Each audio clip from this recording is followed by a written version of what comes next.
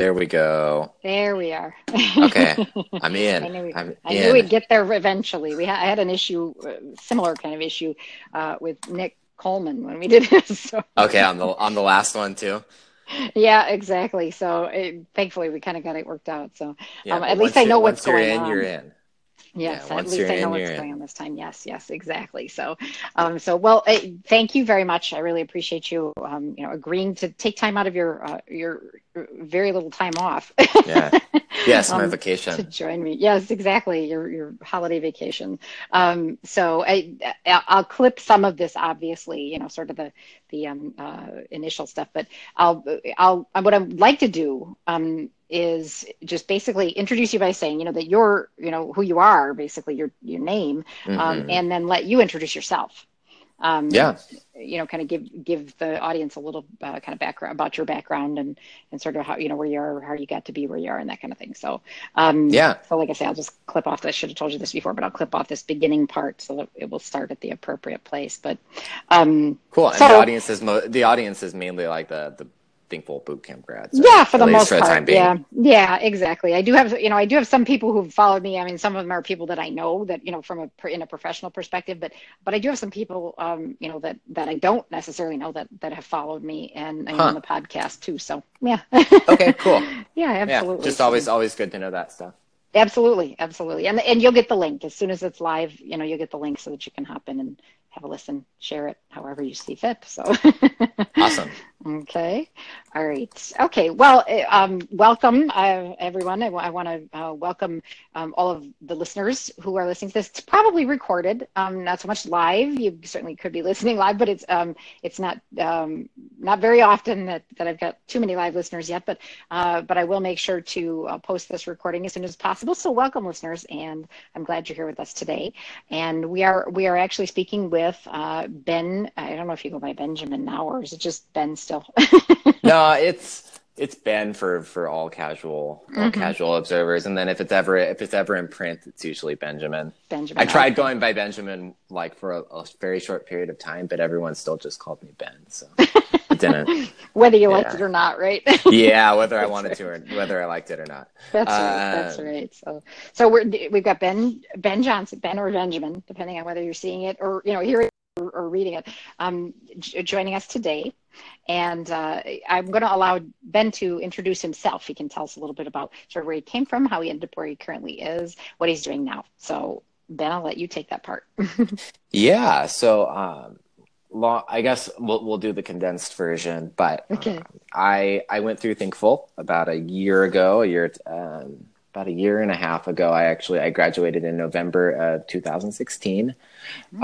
Previous to Thinkful, I did some freelance music. I worked a couple other jobs, but I started Thinkful in about July or June of 2016, and then went through the Flex program for about 4 months, and then I dropped out, took a job, sorry, I graduated early, and then I took a job at a company, and then following that internship at that company, started working in Thinkful Career Services, and then I worked with Gwen, and now I'm a front end developer at a startup down in Irvine called Autogravity that we basically exist to make the auto financing and buying process as simple as possible. All right. That's very sort of elegant, sweet, short, sweet, and to the point. I guess. Yeah. Uh-huh, absolutely. Well, and can you expand on that just a little bit for listeners who might be interested in learning a little bit more about autogravity? How does it make it as kind of painless as possible? What exactly does that mean? Yeah, how does the magic happen? Uh, Hmm. Yeah, so basically, if you download Autogravity on the App Store or you go through our web app at autogravity.com, shameless plug, I guess, Of course. you fill out a short form, and through that form, so once you've selected a vehicle, you fill out a simple form, and we actually match people with the best credit offers Hmm. for a soft pull on their credit. So we do a soft pull, so it doesn't Hmm. hurt anyone's credit. And then based off of people like your credit score. If you're a credit score 600 versus a score 750, Mm-hmm. you're going to have a much higher chance of matching with different lenders, Mm-hmm. Mm-hmm. depending on which band you fall into. So Right. we do an analysis of your work history, of your credit band, and then we say this person's most likely to get the best rates on these 3 to 4 lenders. And so the idea being that when you show up to a car dealership, Mm-hmm. you already have your financing, maybe 2 or 3 approved loans in hand. Sure. So the idea behind AutoGravity is to streamline that process. Previous to the digital revolution, this process would often look like you either sit in the F&I Mm-hmm. office of your Mm-hmm. auto dealer, and they look at all of the ones that you're approved for, and they say, okay, you're approved for this deal that we have. Oftentimes they have deals with the lenders to, Right. so they might not be giving you the best actual deal for you. Exactly. Mm-hmm. Or the other alternative, previous to the digital revolution, was to go find your own financing, and that would mean hours of your own time researching and applying at all of the different lending institutions yourself. Uh-huh.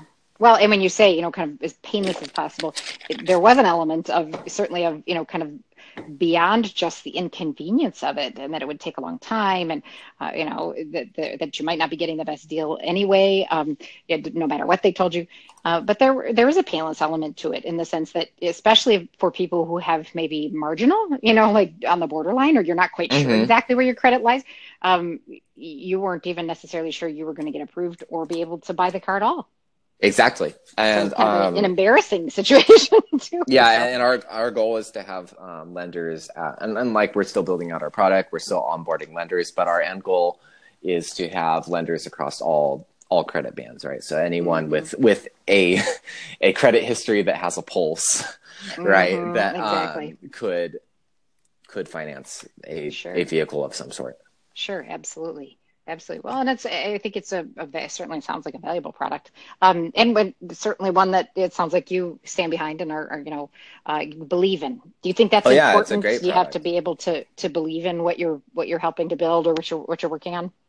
I think so. I think having a cool tech stack, or having a a good work culture, right? Like those are all super, super important, but having something that you do at least stand by, or at least you believe it's useful, right? Mm-hmm. At the end of the day, if you believe it's useful and you believe it's what you're working on matters and is actually Mm-hmm. making someone's life better, Mm-hmm. um, that's obviously going to help you carry through, right? Maybe when the Sure. tech stack isn't, when other portions of the job may not perfectly match up to what you want, uh, at least like you have that vision underneath, right? And that Yeah. matters. And working on something that doesn't have vision, or doesn't have a dream behind it, right? Mm-hmm. It is just gonna sap away at your strength a Yeah. lot faster.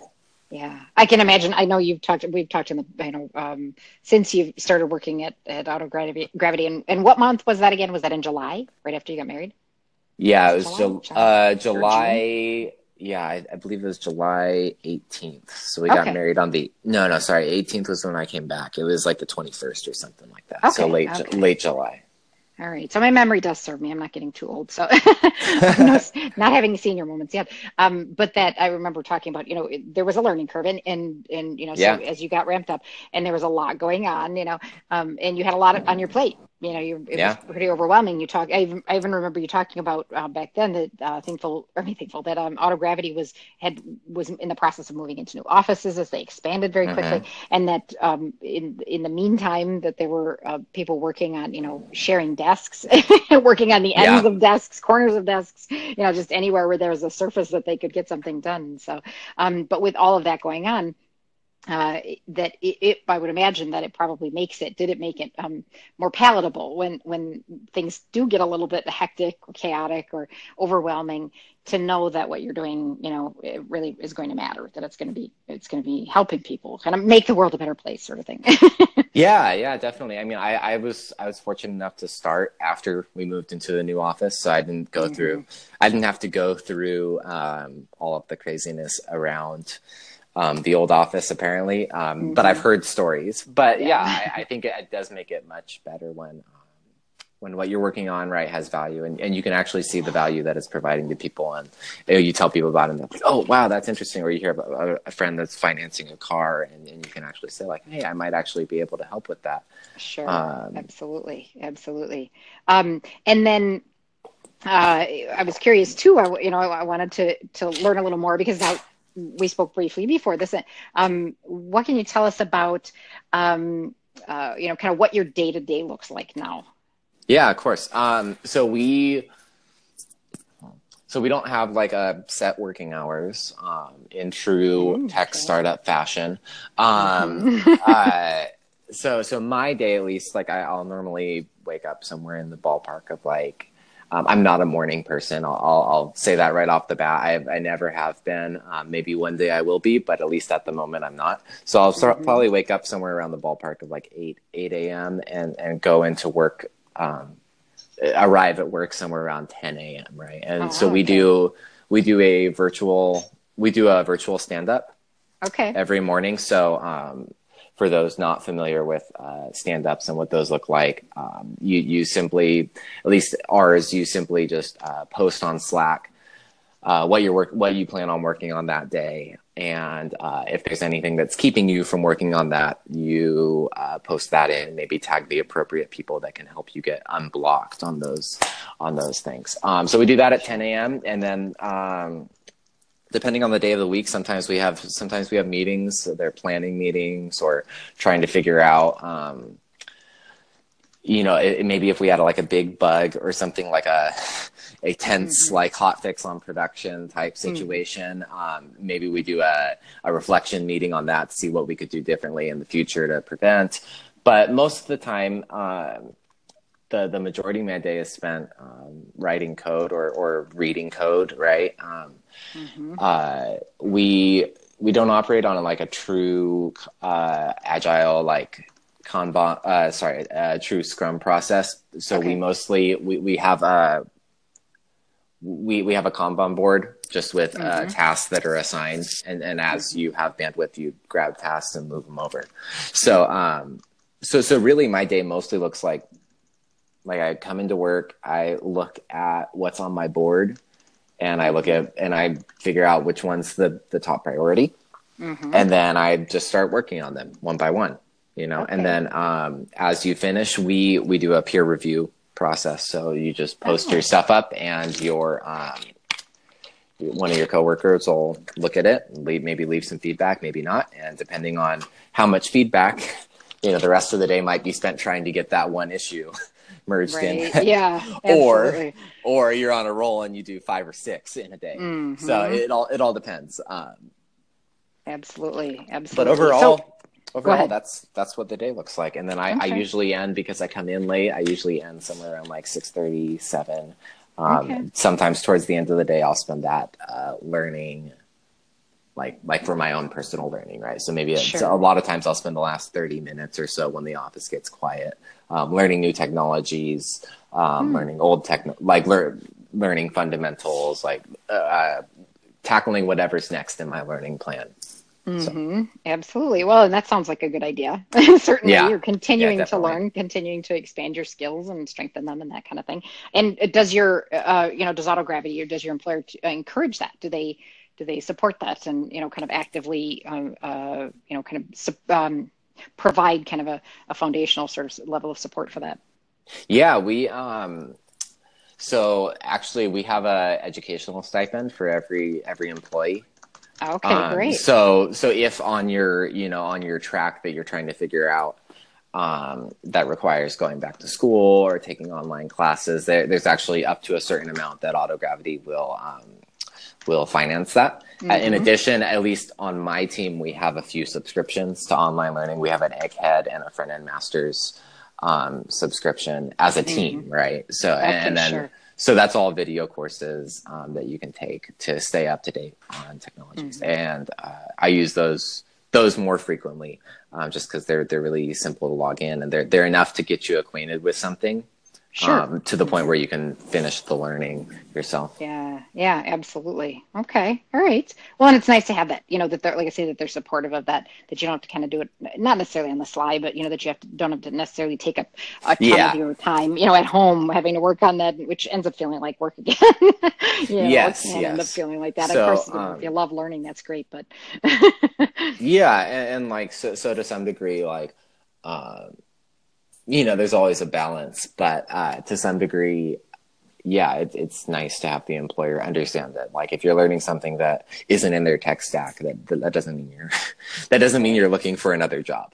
exactly. That means you might just be trying to keep your skills fresh. Sure, absolutely, absolutely. Now, and I do remember, well, let's talk about just quickly here, how much of what I want to go back to something that you and I had talked about a few months ago, a couple of months ago at Uh-huh. least. But how much of what, based on your estimates, how much of what you're doing in your job currently did you learn on the job?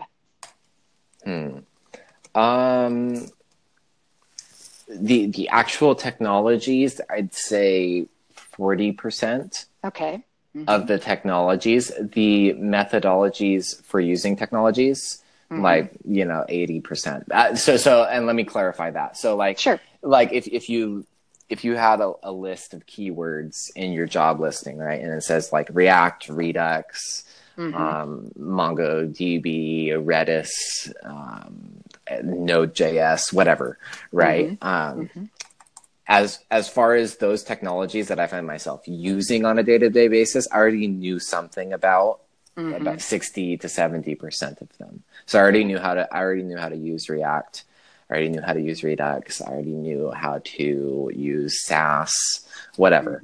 Mm-hmm. Okay.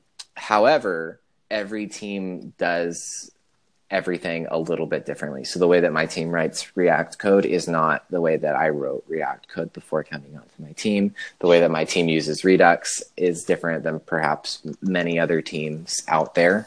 Mm-hmm. So as far as that goes, like, all of that has to be learned on the job, and there's no way around that. Like, you Mm-hmm. don't know without looking. Most companies don't open source their code. Mm-hmm. Um, so because most companies don't open source their code, like, you don't really get to see exactly how they go about implementing their Redux or Mm-hmm. React components, and so you have to learn that on the job. There's no way around it, whether you have years of experience with React and Redux or 6 months. Mm-hmm. Mm-hmm. Okay. Well, and that kind of begs, I shouldn't say begs the question, but tends to suggest or indicate that similar to what many of my other alumni have kind of iterated, that you never stop learning, obviously. And when you come into it, whether you've got 10 years of experience or 1 year of experience, when you're coming into a new, when you're coming into a role in a new company, where you aren't familiar with how they go about implementing that technology, uh, it's going to be just like, starting day one as a junior developer. Yeah, I think, I mean, and I think it was an engineer at Google. I read like a Quora answer or something on Stack Overflow, like, where he basically said, like, we don't really expect anyone to contribute anything of value in their first 2 to 3 months, Yeah. Hmm. regardless of their experience level, right?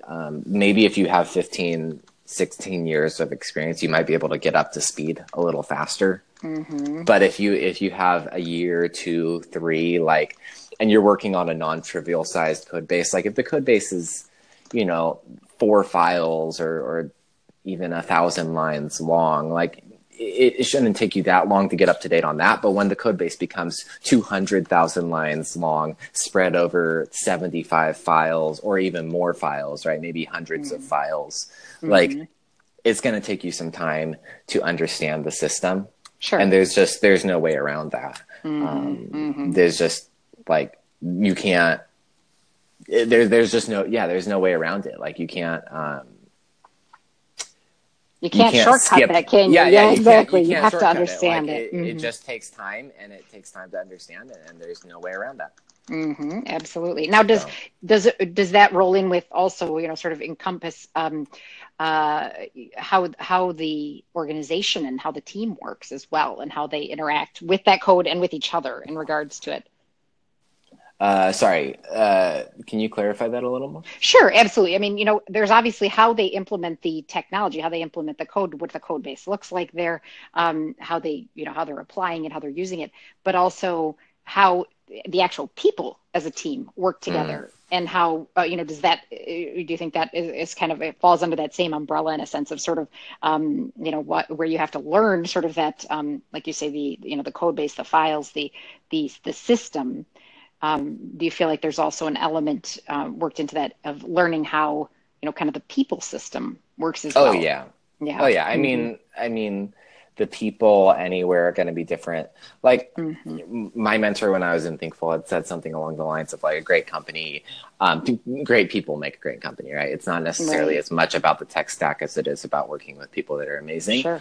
Mm-hmm. However, like every company's culture is going to be a little different, and their organization structure may be different, their size may be different, right? And so like Autogravity is my second company since I started working in Mm-hmm. technology, and I can say the organization is completely different than my first company. My first company had been around for 10 plus years, and so they had Mm-hmm. they had a system in place, right? And Autogravity, we've existed. We're celebrating 2 years total Okay. Mm-hmm. in February or January or something like that.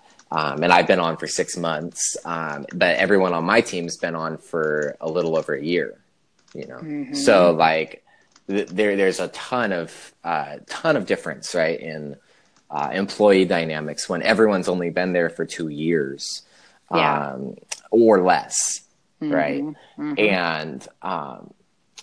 And even structures like, so there's a startup with funding, like I would assume like if you're in a company that's 10 people, like it would look completely different, right, as far as like Mm-hmm. conflict resolution goes, or even peer review. Like you might have a much shorter timeline, or it might even be longer because everyone's wearing a bunch of hats. Like what you actually do in your job would Sure. look different, how you interact with everyone. Like if there's a bigger hierarchical structure, Mm-hmm. you're gonna have a much different relationship with your C-level executives than if there's 10 people and it's really flat. Right. So I do think there is a learning curve Mm-hmm. for each company as well. Like, and it's not all about the code. Like soft Right. skills, people do say that soft skills are perhaps the most important for developers. There's like I've even heard some entire podcasts developed to that point, like in their developer podcasts, and then they're just Mm-hmm. saying like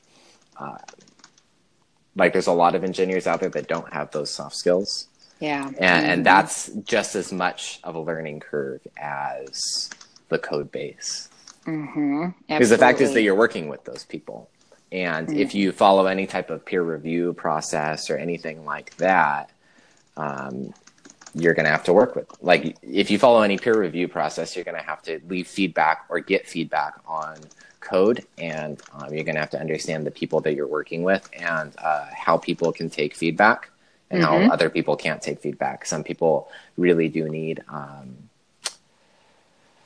some people need it more. Some people are very blunt and some people aren't, Yeah. and Mm-hmm. Mm-hmm. it all just depends, right? And like some people some people are, yeah, I'll leave it at that. Like some people are blunt, some people aren't. Some Yeah. people need it blunt and some people don't. Mm-hmm. Some Mm-hmm. people prefer it, and like that's not wrong on anyone's part for that. Right, It's just right. some Just people, different. yeah, and it's just how Yeah. different people understand things. Sure, absolutely. And there's, some personality or, kind of behavioral style differences there too, I'd rather somebody tell me flat out, you just give it to me straight, Don't dance around it. Just tell me what you want to tell me and, let's get to the point. And there's certainly plenty of other people who prefer it. I've been in situations myself where either when I've been in a supervisor position or vice versa, where, they kind of want it sort of broken gently, Yeah, and like to me, I it's like a reframing. balance. So for me, it's Yeah. like Hmm. it's okay if blunt feedback comes, but Hmm. when but as long as it's a balance. So like Hmm. if you look at the whole of feedback over a month, 2 months, like is it all blunt, and then you start looking at people as negative, Mm-hmm. Sorry. It's okay. Sorry, my headphones just came out. Oh, Um, okay. like if you look at the whole of feedback and it's all negative, like that starts to wear on me, I know. Mm-hmm. But and as a turn, I tend to give feedback differently. So there's a Right. huge learning curve with understanding your coworkers, I would say. Absolutely. Absolutely. Yeah, I can imagine. And you had also said that you had a fair amount, I mean, I do remember you telling me that you had a fair amount of access to senior leadership, that you were granted a fair amount of access even from the beginning. At my company. Mm-hmm. Mm-hmm. Yeah. Yeah. So, I mean, we do have an open office. So, like, as far as going and Mm-hmm. tapping people on the shoulder, it's not too difficult. Mm-hmm. As the companies continue to grow, right, it gets getting access to senior leadership is sometimes difficult, but it's more just of a scheduling thing than an organizational thing. Right, It's right. it's more just that people are often out of the office, they're at meetings, I mean, those guys, their schedules book up fast. Yeah. However, getting the second level of leadership is really usually a lot easier because they're usually in the office. You can Okay. usually talk to them. And then as far as like team leadership, at least our organization recently has gone through some restructuring, and a lot more leadership functions have fallen a level or two further down from like the Sure. C-level Kind of leadership. adding layers. Yeah. Sure. Gotcha. Gotcha. That Yeah. makes So sense. like my team lead now has a lot more leadership aspects, which is Mm-hmm. cool because like I know him a lot better than I know like the C-level executives because I'm working Mm-hmm. with him every day and he sits, right across from me. Sure. Absolutely. Absolutely. Well, and I do recall you also mentioning that you were contributing. So you actually were contributing on actual projects, real work. Uh, fairly early on. That in a completely good way. I want to make sure that I couch it in that regard. That you felt really good about the opportunity to be able to contribute in that way from fairly early on. That it wasn't just kind of oh gosh, I know I was in a situation like that once where they basically said don't do anything, don't touch anything, just sit and Yeah. observe for the first at least 3 months, probably more like six. Yeah. I thought I'm going to go crazy here, you know. Yeah. So I think I was pushing code that got merged in like actual working on actual bugs hmm or features from day two. So okay, day one was, you had to get set up with all your accounts for HR, whether it's like our benefits and stuff, and payroll all happens online. hmm So you have to get set up with that system, and then you have to get set up with all of your credentials. We're a fintech startup, like because we're doing auto yeah, financing. So we also you have to get the presentations about information security and how to securely deal with data, securely deal with devices. You have to get set up with all the various technologies that you need, right? So, hmm like a large portion of that first day is just installing stuff, right, on your right, computer, right, and even getting your computer. And then from day two, like it was like, okay, well, here's our process, here's our workflow as a company. And then why don't you get started on stuff? yeah, like exactly. like I was coming into a team of three that was hiring for about 3 or 4 positions at the time, and I think we hired for 3. We filled most of those positions now, but when I came in, I was much needed help where people were really really treading water, right? Like trying to stay afloat Sure. because they had a ton of work. Sure, absolutely, absolutely. So they're, I'm sure, very grateful, Yes, yes. very I appreciative. was amazed at how excited they were to see me there. And the HR person was like, "Oh man, they've been like just waiting for because probably had I not been on my honeymoon, I would have started a week and a half earlier. So there was a very long Mhm. time between they found out I accepted and then my start date, so I'm sure they were like, "Oh man, we just can't wait for this guy to be here." Exactly, exactly. No kidding. Sort of they thrilled to see you walk through the door. Yay, new I meat. guess, An extra pair of hands. but I I can. remember hearing that and being a little bit surprised. Yeah. So. Probably relieved once it's kind of settled in. Sort of reality settled in. Yeah, Um, and I can feel it now. I mean, we're bringing on 2 new people in January, and like I'm so excited to have them on board and have an extra 2 sets of hands on deck with Uh-huh. I mean, startup pace, and I assume other people working in startups would echo this, right? Is that the pace can be very different than a company that's been long established, and there's very high stakes, and the emphasis is getting stuff out to market quickly. You don't have a ton of time, so you want to move fast. Yeah, absolutely, absolutely, and I'm sure pivot quickly, and kind of Exactly. move very quickly. Yeah, for sure, for sure. So, okay, all right. Now let's talk a little bit, if we can, kind of circle back around, and let's talk a little bit Yeah. about your search experience, because I know Yeah. a lot of the listeners are they're going to be very interested in hearing about that. Some of them are still in that process, and at times even experiencing some frustration, and kind of trying to kind of master that whole the components of that whole process. So let's talk about that a little bit. Yeah. How long? Well, I could probably even speak to this to some degree, but you'd probably know better and faster. How long did it take you from graduation, or well, I shouldn't say from graduation, from when you started working, because you were, Yeah, because non-traditional, my you came story is back, right? because my story is non-traditional. Exactly, But since when I exactly. started career services, like I had my Hmm. portfolio done, I was Yeah, starting on all that. right.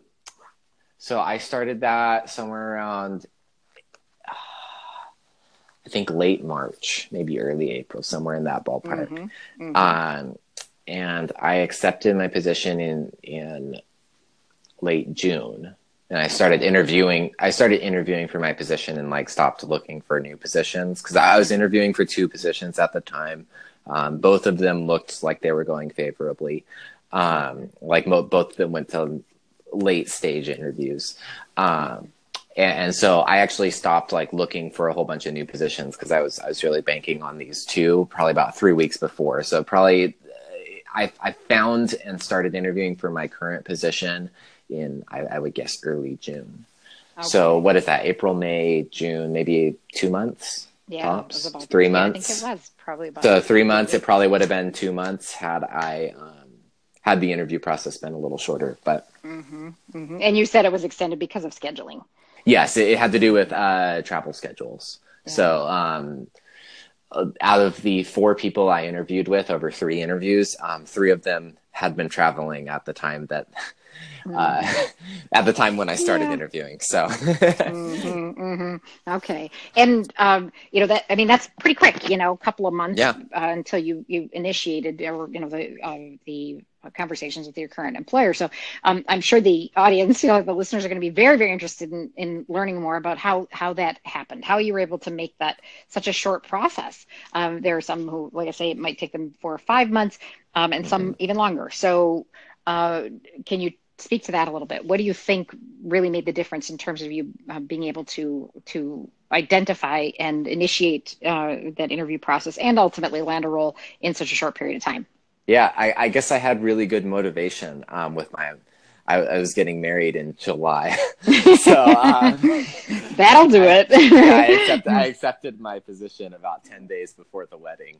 Oh yeah, I do remember. I do remember that. It was a very Just tense. before It the was a very honeymoon. Yeah. tense time, but Hmm. honestly, it took a lot shorter than I expected. I was gearing up for something more like 4 or 5 months Hmm. of job Hmm. searching, but what what made it go so fast? I think to some degree, there's just a stroke of, there's some strokes of being in the right place at the right time, but then there's other Hmm. strokes of making yourself into meeting the right people, being in the Hmm. right place. So like you can be at the right place at the right time. Like you can meet the right person who introduces you to the right person who introduces you to the right person, or you can, Uh-huh. who introduces you 3 levels down and it sets off a chain of events, and all of a sudden now Hmm. you're in your dream job, or you can submit your application, and for some reason it gets chosen through the applicant tracking system, and then you end up in your dream position. Hmm. There are those situations where you do have strokes of luck, or divine providence, or whatever you want to call Right. it. Right. Hmm. However, I felt like one of the things that I did in my job search is I put myself out there a lot, and so rather than sitting at home, with a resume and just applying to a bunch of job listings online, I went out to a lot of meetups especially over my first like 3 or 4 weeks on the job search. Mm-hmm. I went to a ton of meetups. There were some weeks where I went to like 5 meetups a week, Monday through Friday. Like it was just one every night. And then I'd spend the following day sending messages to all the people that I met at those meetups or connecting with them on LinkedIn, trying to connect with people from their networks. So I spent like a few weeks really, because I didn't have a network in tech when I started. Like Mm-hmm.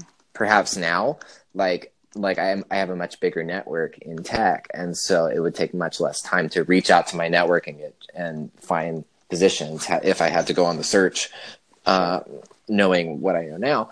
But but at that time, I didn't have really a network at all. And so I had to build it, right? And that was one mistake. That it probably would have been shorter had I already had a network. Sure, And if sure. I had built it while I was a student, and while I was learning, Mm-hmm. it probably would have been a lot faster because I would have had connections to reach out to and to say like, hey, do you know of anyone who's hiring? Hey, like here's what I can do. Here's who I am. But so I spent like the first 3 to 4 weeks really, really building up my network. I was, going to meetups day in, day out. I was sending messages to anyone and everyone on LinkedIn, personalized messages, mind you.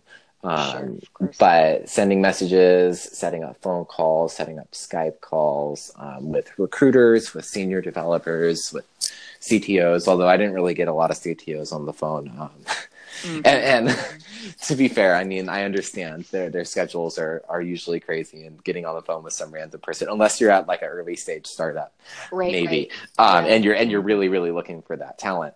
But Sure.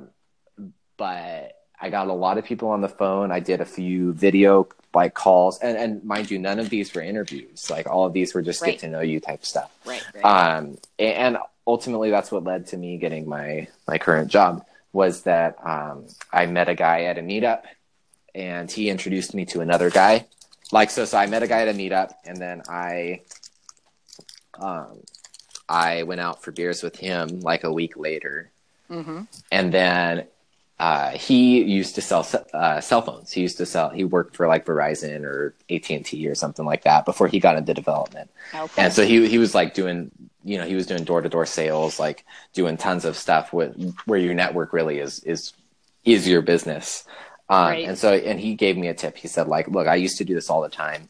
I still do it sometimes, but like when you go to meet people, like stalk them on LinkedIn maybe a few hours before or a day before, and like Mm-hmm. write down a list of people you want introductions to from that person. Sure. So because Mm-hmm. you can, I mean, with LinkedIn or with GitHub, like you can look through who people are following, who they're connected to. You can look and see who they know in their network. And I mean, to some degree, like sometimes people will say like, oh, I don't actually know that person, they're just in my network, like um, Right. Yes, but absolutely. like I'll be honest, like I have people in my network that are like that. Mm-hmm. But the fact is, maybe out of 5 or 6 people, like 2 or 3 are people they actually know and people that they'd be more than willing to introduce you to. So I did. Mm-hmm. After he told me that, I actually did that, and then I sent Mm-hmm. him an email later asking for introductions to 5 or 6 people, and I got introductions to 3, I Okay. believe. And then out of those 3, I was only basically I had email conversations with all 3, and then I Mm-hmm. started. I met up for one of them for drinks as well. Went to Mm-hmm. his office, and then we went out to and grabbed beers. Okay. And then he introduced me to the hiring manager at my current company. So he said, Okay. "Wow, Yep. this guy's kind of cool. Like he seems like he knows what he's talking about. Let Mm-hmm. me." And then he sent me he sent the hiring manager an email, and next thing you know, I was in phone screens. So, and then Mm-hmm. from there on, like it was just the interview process. Sure, absolutely. So those introductions, kind of that 6 degrees of separation, Yeah. really made a difference. That people got to know you a little bit, got to know, kind of develop an affinity for you. They began to know, like, and trust you, and felt confident then giving you access to people that they knew. Yeah, and I guess another key thing with that was like because I have met people and gotten messages from people, especially since I've been working more, where you get the feeling that people are trying to use you to step into your company. Yeah. And I made sure not to give off that vibe. That was a big key, is that when you're meeting people, like, people don't want to meet someone with a big agenda, right? They want to make a new connection. And so that was another big thing that I tried to do all the way through. It's like I went for beers for people, and I mostly asked them about what they did, like what they like, any recommendations they had for someone in my position who's trying to get his first real gig in the industry. I talked shop with them, talked about like current technologies, things that, their thoughts about front end development, where it's going, because it is a very interesting field, and it's kind of gets reinvented every 3 or 4 years, it seems. So like I did a lot of just talking like with people, and not asking them for favors, because like, I mean, it's the same idea as like if you get a phone call and there's a telemarketer and they're just asking you to buy their product, like 9 out of 10 times people are hanging up on them. But like, if you have a friend that starts a business and they're asking you about their product, or asking if you'd want to try it out, you're much more inclined to at least give it a thought, or at least consider trying it, and you're much more likely to actually buy it, because that person, and why they're in it, maybe that they're competent at what they do, that they do good work. So like, all of a sudden now you have a bit of a rapport. And so lots of those meetings that I did at meetups and outside of meetups were more about building rapport than they were about like asking for favors. Right. Absolutely. Absolutely. Now, to back up just for a second, what was the, you said that you sent personalized messages, or, customized individual messages. What kind of content was in those messages? What kind of a message did you send that inspired people to be interested and open to meeting with you or talking with you? Yeah, they were way more informal than you'd think. Like rarely did I say like, I'm an aspiring front-end developer trying to get into the field, and here's my portfolio, and here's my GitHub, and here's my resume. Would you be willing to take time out of your busy day and get coffee with me? Rarely was it that busy. Like, because I was going to meetups, like I had already met these people, and I just told everyone that I was a front-end developer. That's the position I was targeting, and I was working on front-end development projects, just they were all open source and for free prior to while I was on the job search, but I was still like keeping my skills fresh. So I just told people I was a front-end developer. I started chatting with them about what they were doing and about technologies. And then I'd usually send them a message a day or two later, just saying like, hey, it was really great meeting you the other day. I'd love to hear more about what you're doing day to day. You want to go grab coffee, beers sometime this week, next week, blah, blah, blah. They usually followed that format. They were very, very short and sweet to the point, and didn't ask for any favors, didn't send any resumes, any portfolio links, none of that. Because the point was about making the connection, not about asking for the favor. Because and I guess the long game, right, is asking for the favor. Sure, absolutely. And I don't think that's dishonest. I think people know that, Yeah, I think everyone, especially in this field where people are jumping around, going to various places, like everyone knows that making a new connection could lead to either person, right. Ending up at the other person's company. Right. So, but no, it was... That was largely the process, though. It was just meeting people for coffee and beers and what have you, and going from there and seeing what happened. Like if it wasn't a connection that felt right, like they didn't feel like a buddy or someone that I would want to work with, chances like I didn't follow up as heavily as if it was like, oh wow, this person is really, really awesome. I bet their network is amazing, and I bet. They might, and they seem like they're actually willing to help me out. Sure. Well, and the likelihood is if you felt that way about them, they probably felt that way about you, in which case then they're going to Exactly. want to help you, when the time comes and, then they're probably going to want to help you. And people know, I mean, it's not like you're meeting these people at a meetup and then hitting them up on Facebook or, Yeah. Snapchat or whatever afterwards and saying, hey, let's get a beer. They understand that the relationship is at some level professional, Yeah. and that there may be ways that you can help each other. That is sort of the point of a professional network. Yeah. So it's not dishonest, it's not deceptive or anything like that. I think that's an important point that you make, that every hit's not going to be a win. Every hit's not going to No. be a home run. You're going to meet people, you're going to spend time with people, and it's going to end up feeling like wasted time. Some of that anyway, but that that the benefits of doing that, of taking the chance and getting together with people one on one in particular, I think is really key. Hmm. Because I do have students, and I certainly talk with plenty of students and even private clients who struggle to see the value in meeting one on one. I'll go to meetups, I talk to people, but they don't bother to follow up afterwards. They don't, they'll add them on LinkedIn, but that's about as far as Yeah. that ever gets. They struggle to see the value in it. So I think that's a really, kind of a key point that you make there. I think that's very important. So, Yeah. I heard somewhere recently that, and I'm not far enough in my career to really, really feel this as much, but that you always meet everyone in life twice, right? hmm So you work hmm with someone for 5 years, they leave the company, maybe 10 years down the road, you leave the company, and then all of a sudden, next thing you know, 30 years down the road, you're both working at the same company again, or they're your right. client, or you're their client, um, and that's the big part about networking is you're playing the long game, right? Like hmm perhaps that connection that you just went out for coffees with, maybe they're not going to, maybe they don't have a job open for you at their company. That's hmm fine. Like that's hmm perfectly okay. Like you made a new connection, you had a good time, like you hmm made a new friend, and that's much more important than the job listing. It's hard to take that approach when you're searching for a job. Why do you think But that is? When you say that, why do you think that is?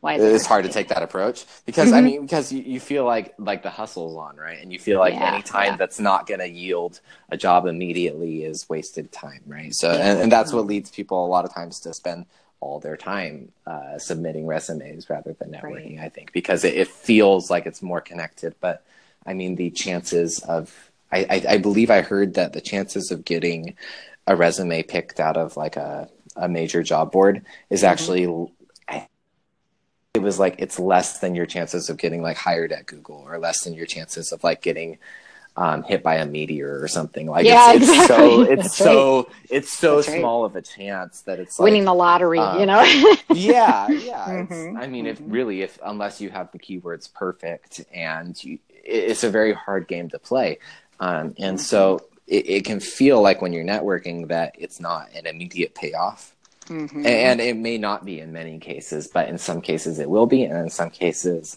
it may be a long game, and in some cases you just not every hit is a home run, hmm and in some cases you meet people, you meet up with someone who you think is going to have a great opportunity, and what you find out is he's really just trying to use you for your developer skills.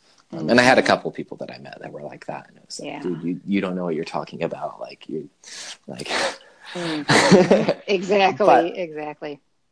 Okay. All right. but you have to meet a lot of people, yeah, and that's a good thing. Yeah. That's Yeah. totally a good thing. Yeah, absolutely. Now, some people, of course, that goes back to the soft skills concept, that you were talking about before. When you talk about soft skills, what can you be specific? Because a lot of, it's sort of something that's bandied about. People talk about it all the time. Soft skills so important. What does that mean? When you think about it, what does it mean in the context of the job and in the context of the job search? Even what does the, sort of soft skills? What is that referring to? Yeah, I think, yeah, yeah, it is interesting because we use those terms a lot, and we don't define them, right? hmm hmm But so I think the biggest soft skill that anyone would say is like communication, and being able to, and even that, like we say that all the time, we don't often know what it means. But hmm it is sort of this emotional awareness around your communication, hmm around like, are you being direct enough? Like, are you saying what you mean, hmm or are you holding back because you're afraid of what people will think? Okay. In addition, are you, um, how do I say this? Do you understand that when you say something and it doesn't communicate appropriately, how to clarify? Okay. So both in writing and in person. So if you say something, you're like, well, that's not going to work because of this and this and this. And someone asks they ask a question back and you're like, wow, this person did not understand what I said at all. Right. Absolutely. Like, do you like from there to, okay, how can I explain it in a way that explain whatever you're explaining in a way that people can understand. I think that's one of the biggest soft skills. I think just general awareness around other people's time can be a big soft skill. Like, so in the workplace, that means like showing up to meetings on time. That means just understanding, that like not to waste other people's times, and especially on the job search, that's a big one, right? Like to understand that. So as far as communication goes, right, like understanding the tone that you put out and how it could be interpreted. So if you come across as needy, like understanding maybe how people would respond to that, or if you come across as confident, like that's going to be responded to very differently. And as far as respecting people's time, like if you're meeting up with someone for coffee and it's set at a certain time, maybe it's like during their lunch break. Like don't waste their lunch break. Don't be 20 minutes. Like don't be so late to their lunch break and then they lose it. Or if you know they have a big buffer time, then that's a little different, right? Or if you know it's after work or on a weekend, like that may be different, and there's different rules around different times, right? Like if it's someone's lunch break or before a meeting or something, like chances are they're going to be much more hurt by changing schedules versus like if it's after work or if it's on a weekend. So I think general awareness around people's time is also a big one. And then this kind of is in a weird in-between space between soft skills and like hard skills. But I think passion for what you do and being able to convey that. Passion and excellence in what you do. I think those are probably three of the biggest ones. Like obviously there's a lot, but those are the three that like stand out to me, that if someone had like those three, and you'd be able to say, wow, this person's responsible. They know how to communicate, and they really care about what they do. Like that would make someone stand out. Okay. All right. Yeah, I think that's a fairly comprehensive list. I mean, it encompasses a lot. Now, what do you think are just, even there are probably a million different ways to do this, sort of all the ways to skin the cat, but what do you think are a couple of good ways that people can convey that passion about what they do? And it may not necessarily, maybe verbally, it may be through, actions or involvement in different things. What do you think based on, kind of being on the other side of the fence now, looking back, being part of the employer and getting a better sense of how they perceive that, how they view it?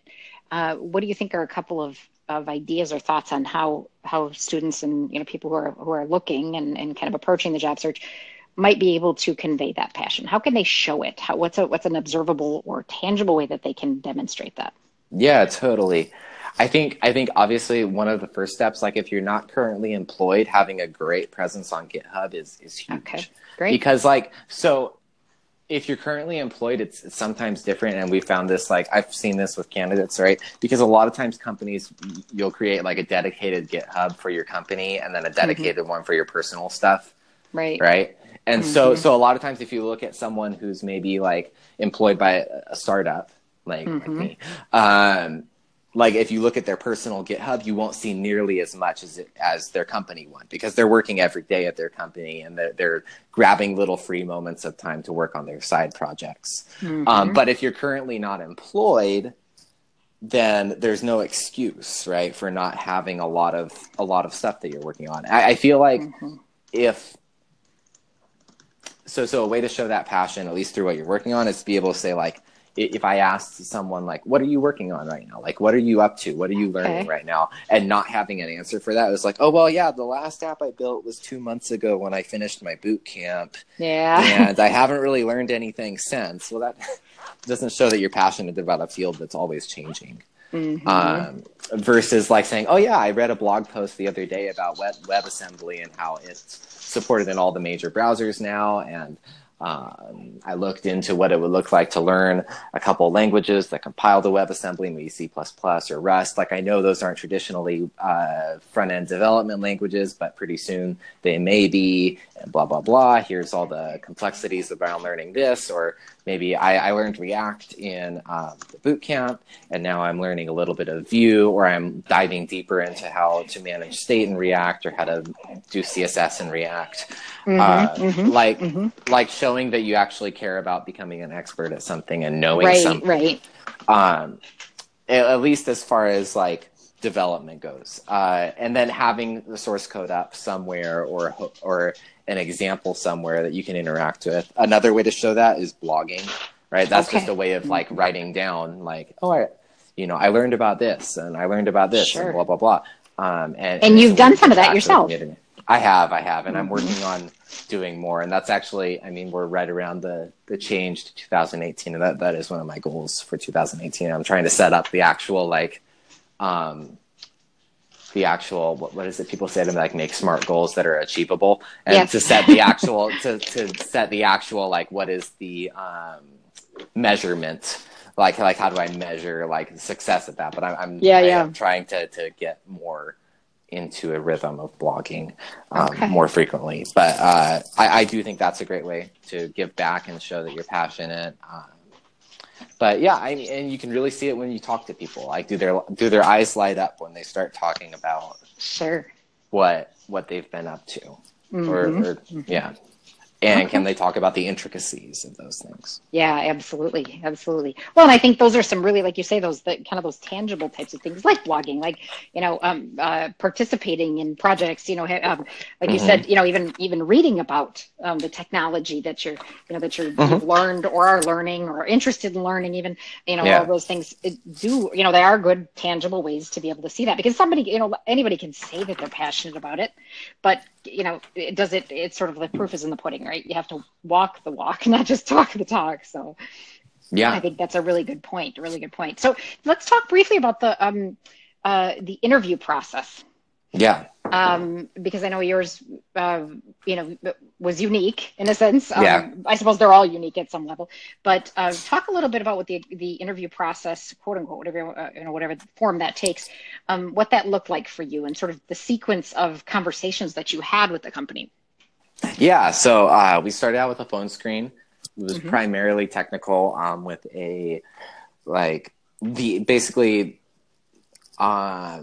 our process follows 2 technical tests. The first one's a phone screen and the second is in person. So for the phone screen, we asked a series of technical questions, mostly related to front-end development and web technologies in general, all the technologies that we use. And then the second portion is basically where you get to ask, as the candidate, you get to ask your questions about the company, right? And from the company side, like you're always looking for candidates that are interested and have questions. Generally, if the candidate doesn't care, then they're probably not going to have questions. If they care, chances are they're going to have tons and tons of questions about culture, about career paths at a company, about workflow, all that type of stuff. So the second interview, or the second after, for those who pass the phone screen, then we follow a on-site interview, which is like an hour or so of a coding challenge. We don't do whiteboard challenges, at least on my team. Some do, but we have a problem and we say, like, here, solve this problem using these technologies.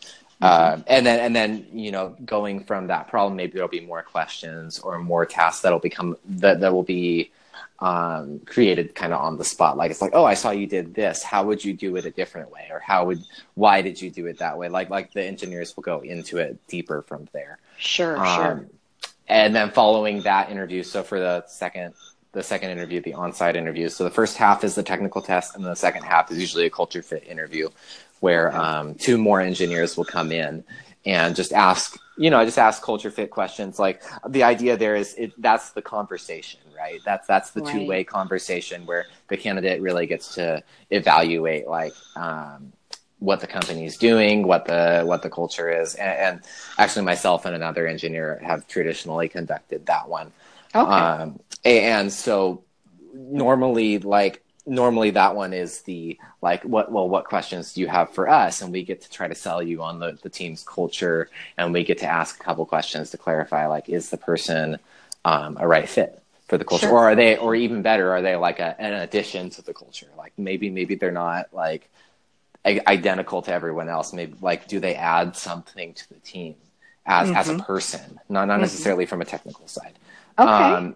And then finally, the third interview. So for those that pass the second interview, the third interview is usually with one or two of our C-level executives, and they've made a point, even despite like C-level travel schedules and meeting schedules, to get every candidate a meeting with at least one of the C-level executives. And the meaning there is to, like, ultimately those guys are the ones who have invested everything in the company and are on the line with the board of directors. So like those guys are the ones who ultimately have the final say. And those guys are the ones who are best equipped to share the vision of the company with someone. So Sure, absolutely. The bigger picture stuff.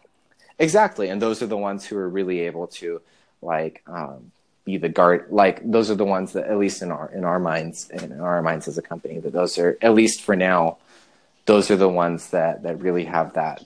They're the guardians of the culture of the company. And I would assume that with any company. And I don't know what that'll look like as it scales larger and larger as a company. Maybe that'll go a level down to the like VP level. But at any rate, like the goal is to get every candidate a meeting with someone in a senior management position, so that they can get sold like 100% on the vision. Sure. No, And then after that, then there's something, right? Sorry. Oh.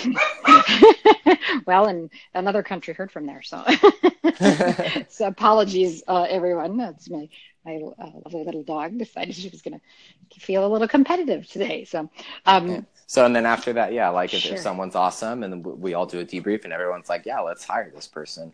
Then we make an offer letter and go from there. Okay, good. So it's interesting and I think fairly unique for you to have been, such an integral part of participating in the interview process. Being fairly new to the company, so it's great to hear that, from that end. What about deal breakers? Are there deal breakers? Things that candidates, that people that you've interviewed or that you've heard about, even horror stories. Any deal breakers that are like, yeah, no, if somebody does this, whether it's a technical kind of thing, based on a coding problem, or just soft skills, like you mentioned, communication, anything that, kind of red flags are like, yeah, not a chance. There's no way we're hiring this person. Yeah, I can think of like two or three right off the top of my head. So the first one is obviously technical ability. Like if you're hiring for a certain bar of technical ability and someone doesn't meet up to that bar, like chances are that will be enough to rule them out, especially if you really just don't know your stuff. Like maybe if you fail on a few points, and like if you don't know a few points that are being asked, or like your questions, but you can show that you're a learner, or you can show that you're really, really scrappy, and you can pick that stuff up. Like we had one candidate that did that. Like I think one of the engineers at our company, like he did that. He interviewed, and then like they were like, no, you're not ready yet. Like, but they put him on a soft hold. They came back in like 4 months and interviewed him again. And they're like, wow, this guy improved on every point that we gave him. Wow. Let's hire him. Nice. So that's like, but as far as like, if you just don't know your stuff at all, like you didn't do your homework, like you saw the technologies listed in the job listing and you knew there was going to be a technical interview and you didn't study them at all. Like okay. that's okay, a point. Sure. Like if you could have bypassed some of those problems just by reading the documentation on the technology, like that's a huge red flag. That just shows that's kind of lazy, right? As a candidate. Yeah. But as far as like culture goes, like a big one for us is if we ask if the candidate has questions and they don't have any.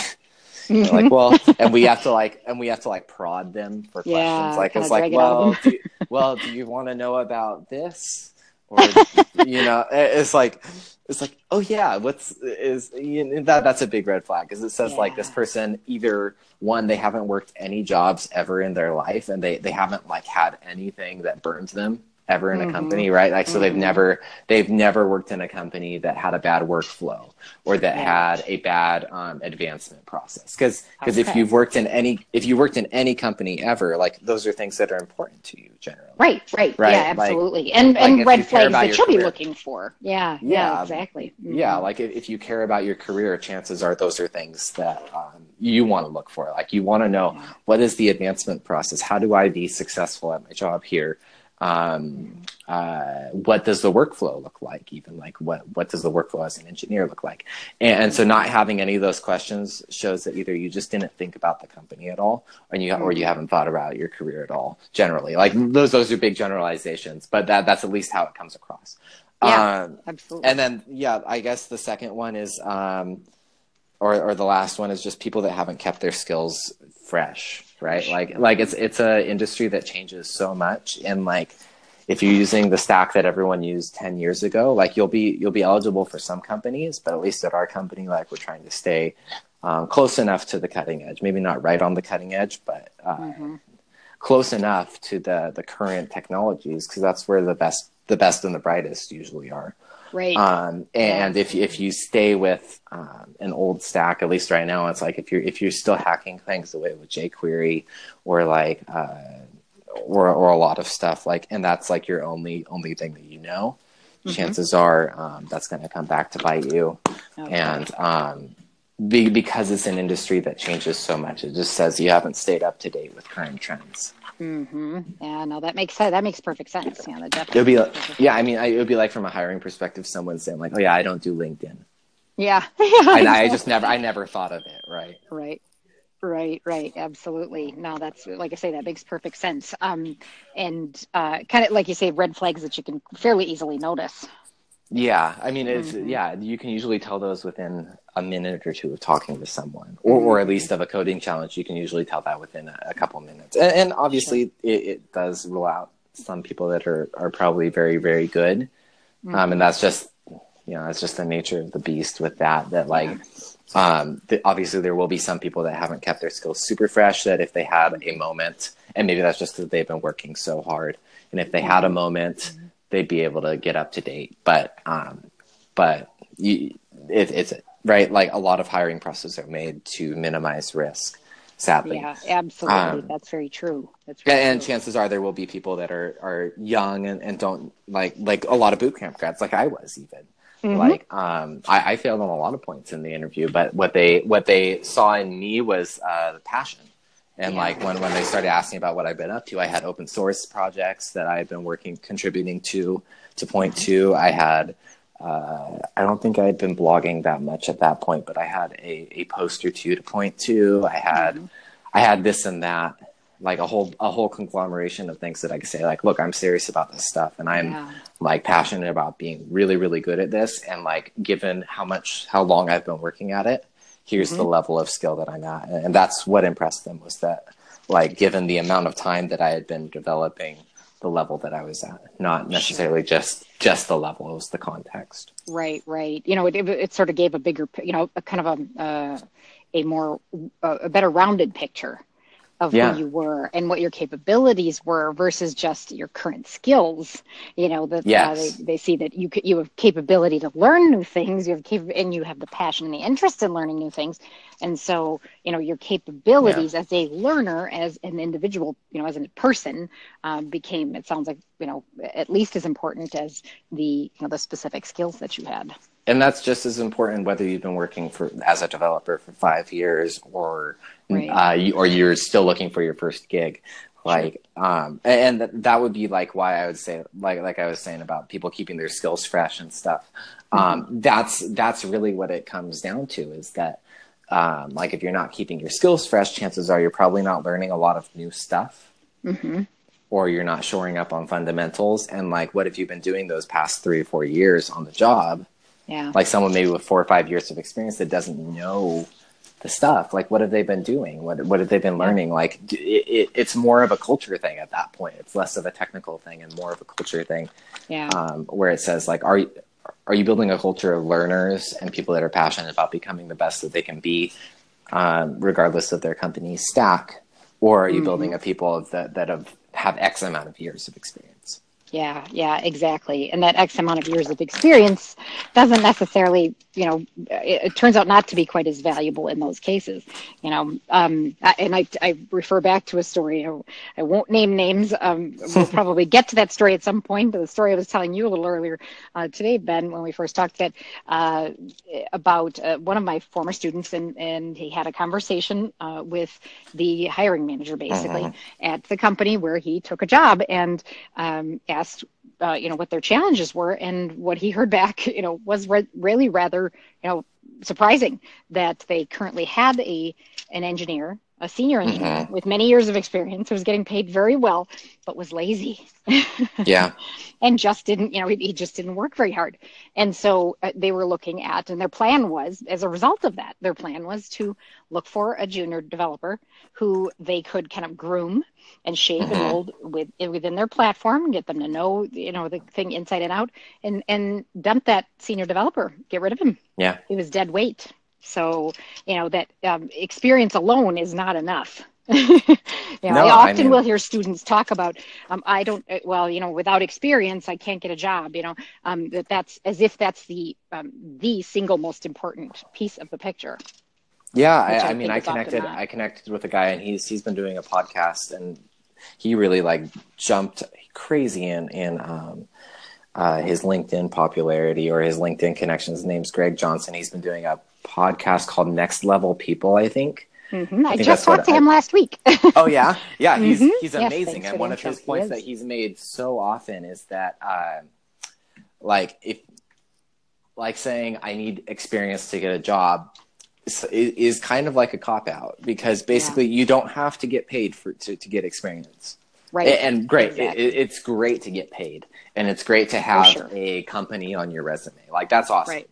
Yeah. But if you're looking for your first gig and you don't have anything, like, if you have a portfolio of projects that are unique, that are high quality, that really, and if you're not great at like front end design or all that stuff, like, even if you have something that's interactive enough that someone can really get sucked into it, or someone can consume it in a professional manner. Like, maybe if you're really a back-end person, you build a new database client or a new API for something, and you don't even have to build the front end. You can have a buddy build that. But the fact is, or if you're contributing to an open source project, like, there's so many open source projects out there right now that they have entire like classifications for their issues called beginner friendly. Or like, I believe React Core has that. Babel, for those who are in the JavaScript world, React, Babel, Webpack, you name it, you got it, right? But React, Babel, Webpack, Redux, Yarn, Jest, basically anything by Facebook, most of the things in the modern JavaScript ecosystem have classifications for their GitHub issues, and they're called like a good first issue or beginner friendly or stuff like that. And some of them even have entire issues that they won't let people work on them if they've been contributors for a long time. They're exclusively set aside for people getting started in open source. Wow.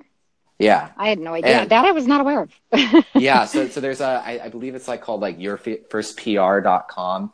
Or something like that. Like, I can send you the link later, and you can distribute it out however is that'd best. Be great. Yeah. But there's entire sets of things for people trying to jump into open source. And especially if you're not working 8-9 hours a day at a job, like, that's a great way to get experience and have public experience shown, because you can show your source code of like, here's how I wrote in a code base that I did not start. Like, here's, React Core is X amount of lines. I think it's like 20 or 30 kilobytes of code or something like that, which is a fair amount. Just off the top of my head, that's unminified. But you can contribute to that, and you can say, like, look, these people wrote thousands of lines of code, And I jumped in and I was able to understand how this piece of the puzzle worked. And I was able to fix these two problems. And the cool thing with, having it up on GitHub is you can say, here's the conversation that I had about the code. Here's my communication skills about understanding the problem. Here's my commit clarity, history. Exactly. You can show everything. You can show your soft skills. You can show your development skills, obviously. And it's all public. And so not having, or like people have friends, people have projects, like even if you're just continuing to build projects or write blogs or, a lot of people freelance and enjoy that. And that's how they gain their experience.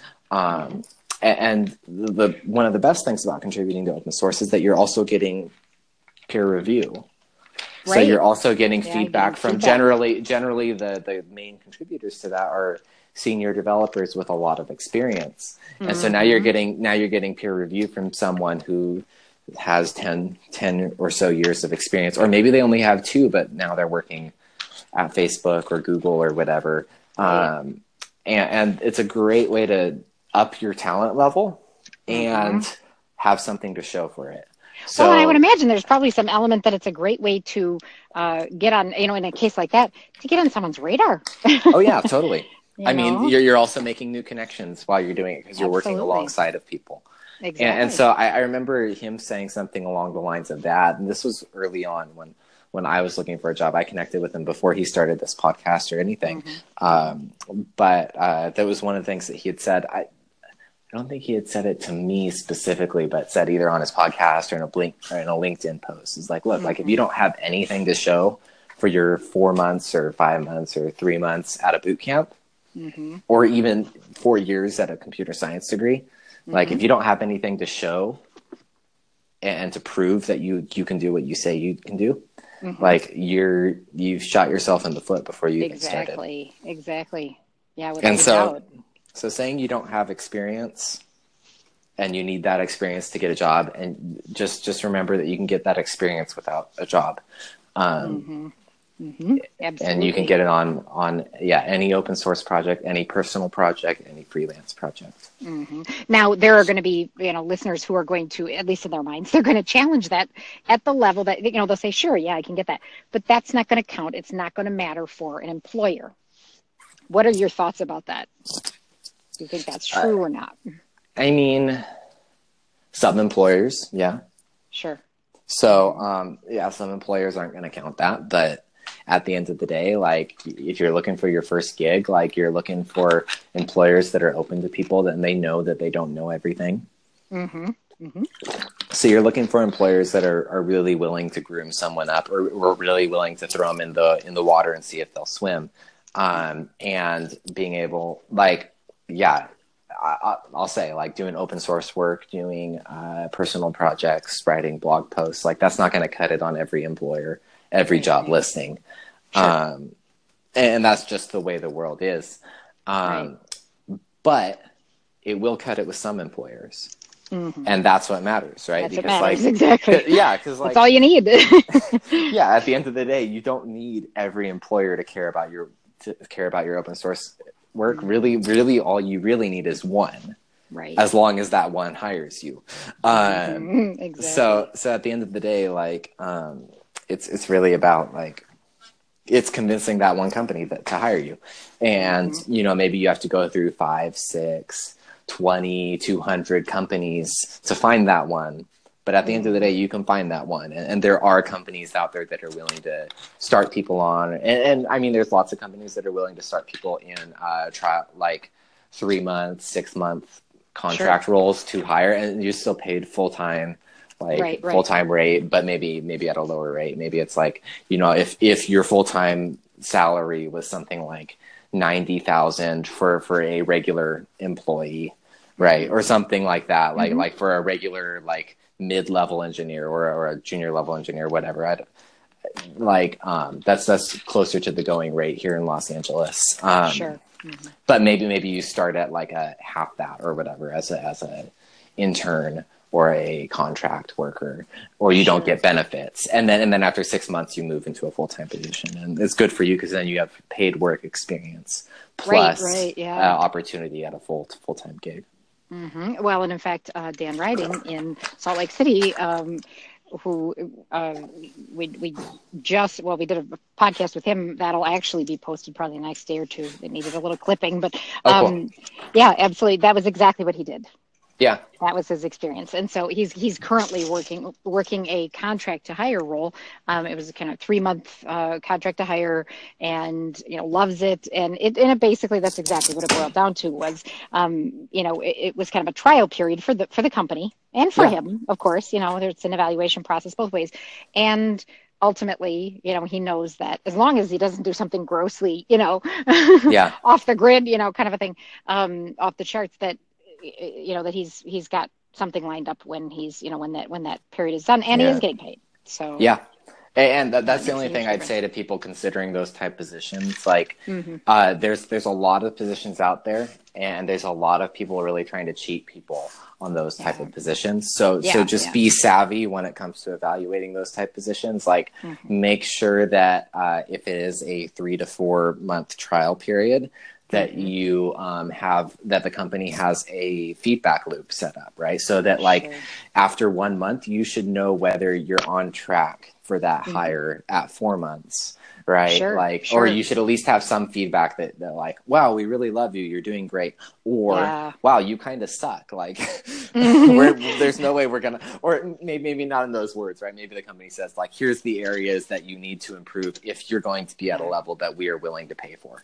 Um, Well, I think and that's like, reflective of whether or not the company takes this seriously. Now that they're exactly. willing to invest in their interaction with you, with their efforts, if they're willing to invest that time in that conversation, essentially, and tracking Mm-hmm. that information, tracking their, how you're doing, your performance, your growth, professional growth, and that kind of thing, that it indicates that they do take it seriously, and that they're, Oh yeah. that it's, you can feel fairly confident, at least, that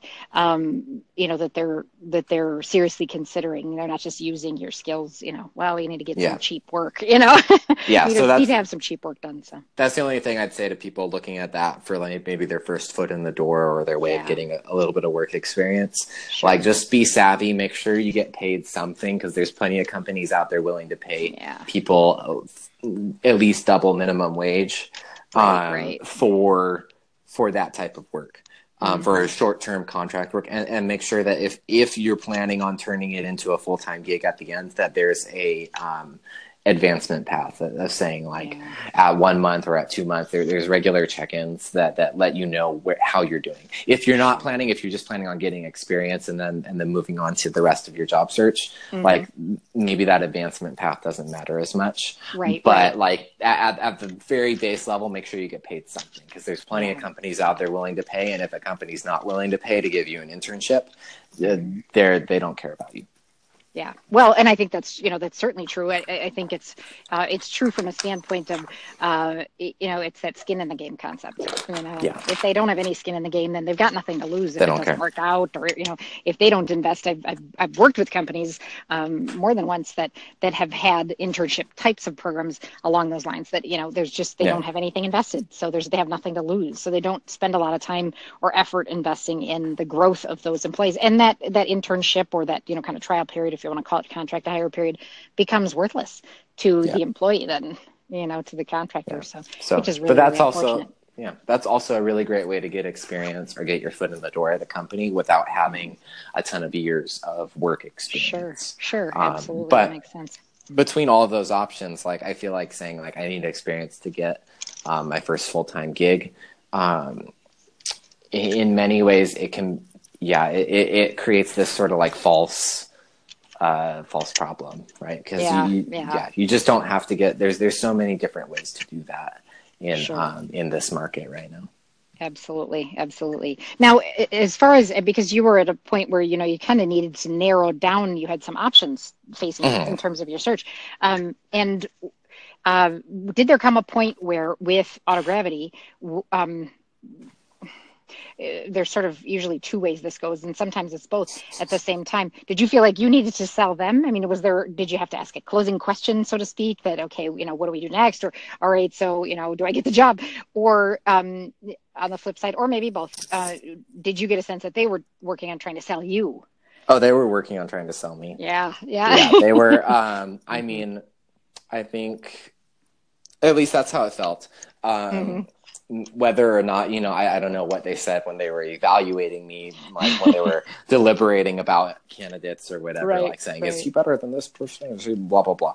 I have no clue what they said in that, but at least in all my conversations with Annie, our head of talent, it felt like, and she just has a talent for this as well. But it felt like she was trying to sell me on wow, this company is great. They're going to treat me awesome, blah, blah, blah. Right. She's telling me about, but at the time I was interviewing, they hadn't moved into their new office. So she's telling me about the new office, about, we have a slide from the second floor to the first floor. So she's like, oh, here's where the slide's going to go. Here's the kitchen and blah, blah, blah. So it definitely felt like they were trying to sell me on it. And of course I had plenty of questions about the company because I was interviewing with another company. So I was evaluating which one of these two is going to be best for my career growth. And ultimately the other company wasn't quite as sold on me as Autogravity was. And I felt much more like I had to convince them that I was awesome. Sure. And in retrospect, my role at Autogravity is much better than for me. Is much better for me than my role at that other company. Sure. So no regrets there, huh?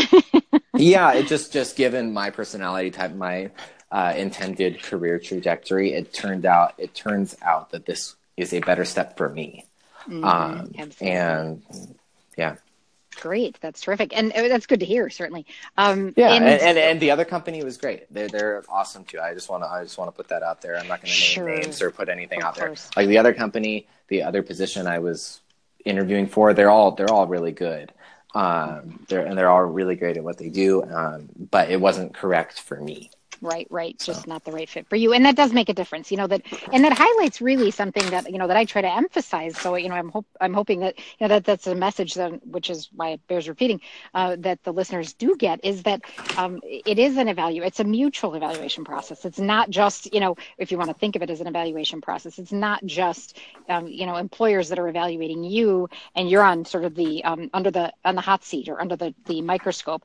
The reverse is also true. It needs to be a good fit for you and like you say, your future, your kind of your vision for your future, your intended trajectory, because chances are you're probably not going to be there forever. I mean, that'd be a very rare scenario. So, so it has to be something that's, like I say, that's, like you said, that's just right for you, that makes sense for you. So absolutely. You want to take your career actively in hand and right. And take the steps that move you in that correct direction. If you have this dream at the end of the tunnel and you're willing to change that dream, that's okay to change paths from time to time. Sure. But that first gig is a step in that direction. And if it's not in a direction that, if the company's not a step in that direction that you want, maybe it's worth turning the company down and not taking that step.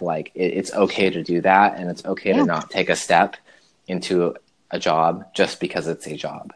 Unless you're really, really strapped for cash and you're but at that point, that's more of a survival thing. Your next step is how do I put food on my table? Not exactly. And sometimes people are in that. Yeah, exactly. Yeah, and some people okay are, that's a priority. That's a value, Oh yeah. Absolutely. So, did you, when it came down to a salary, kind of when the offer came in, did you negotiate?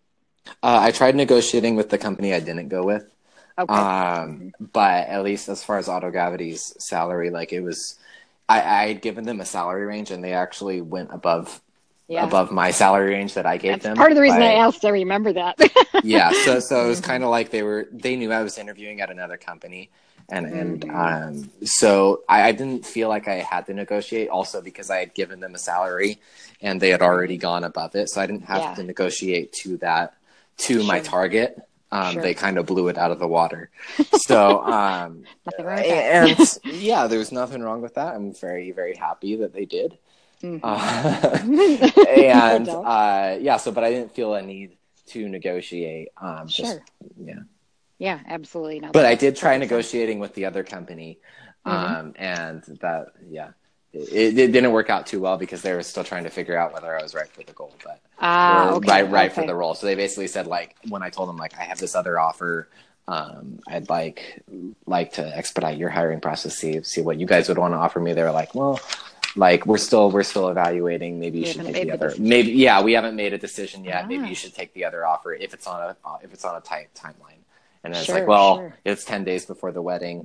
Yes, I'll take the other offer. Yeah, yeah, exactly, exactly. Well, and that again, that is another situation or example here that sort of confirms or corroborates something that I encourage my students or emphasize to my students and clients that uh, the best time to do that negotiation, the time when you're going to have the most leverage, is when they are convinced that they do want you. Now you were in a unique situation because you did want to kind of speed the process up and Yeah. have something to compare it to prior to, this big event in your life.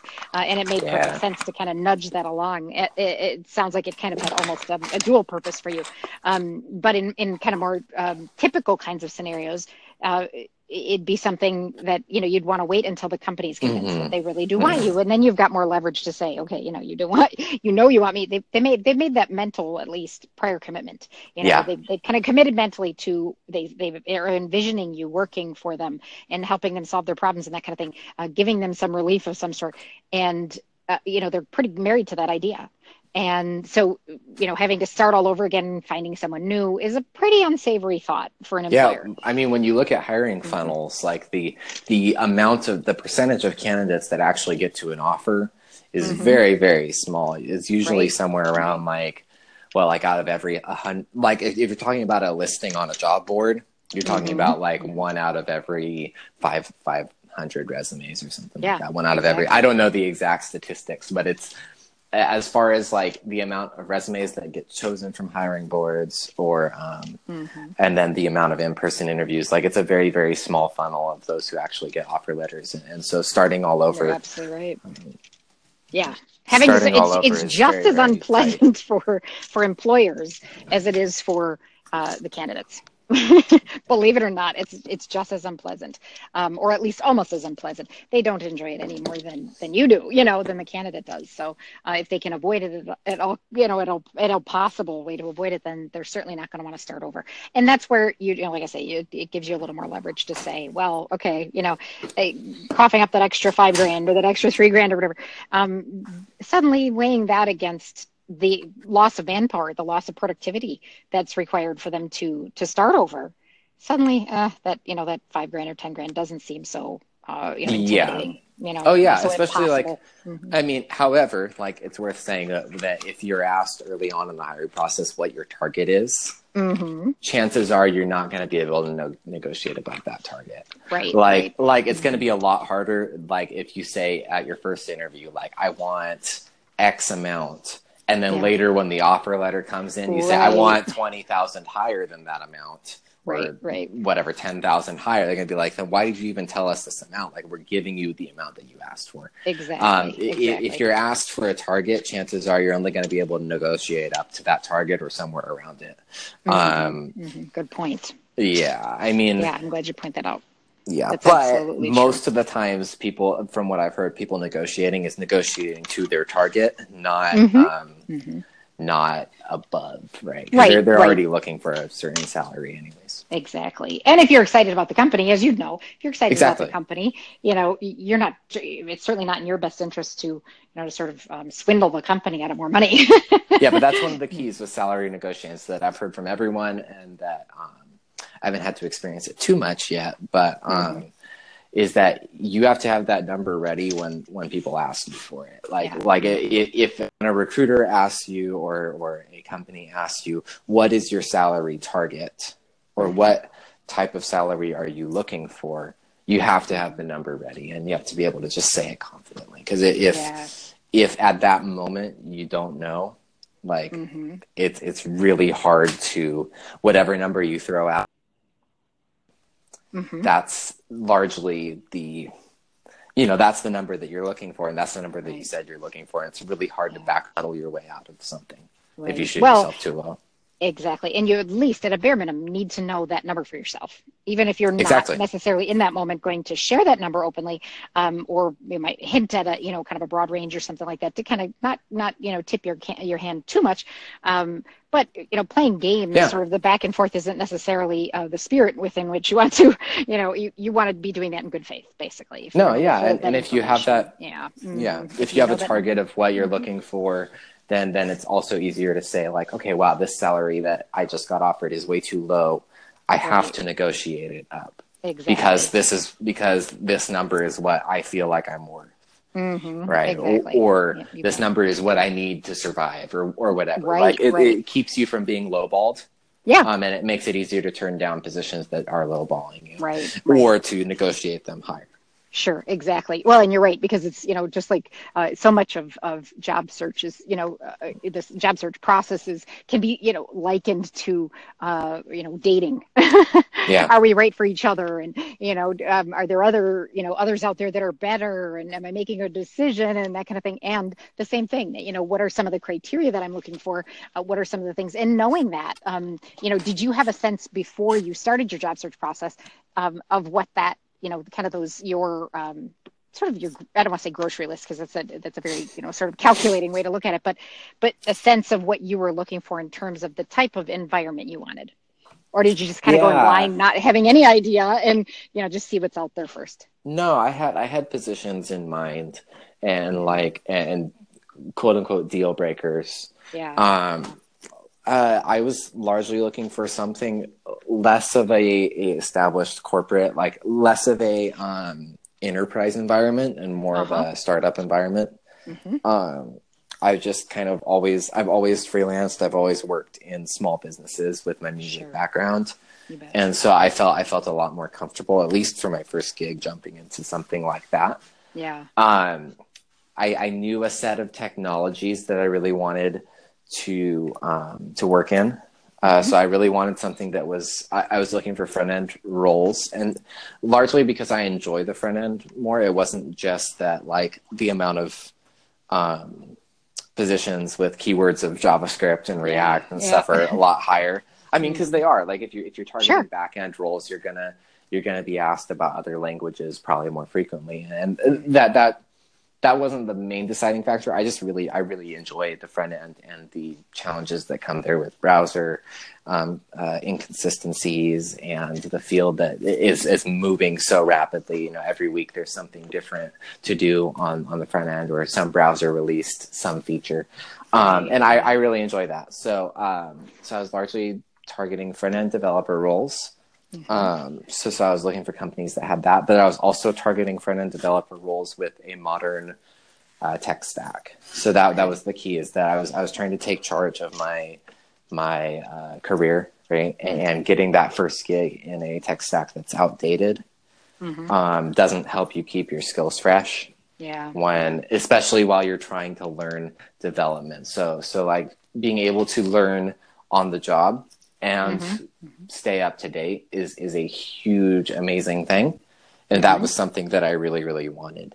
Right. So that filtered out a lot of companies because I was really only looking for stuff with React or Vue at the time. I was looking for one of Okay. those two. Um, but I knew more React. So I was mainly looking for React positions rather than like something that was a little more like an older technology.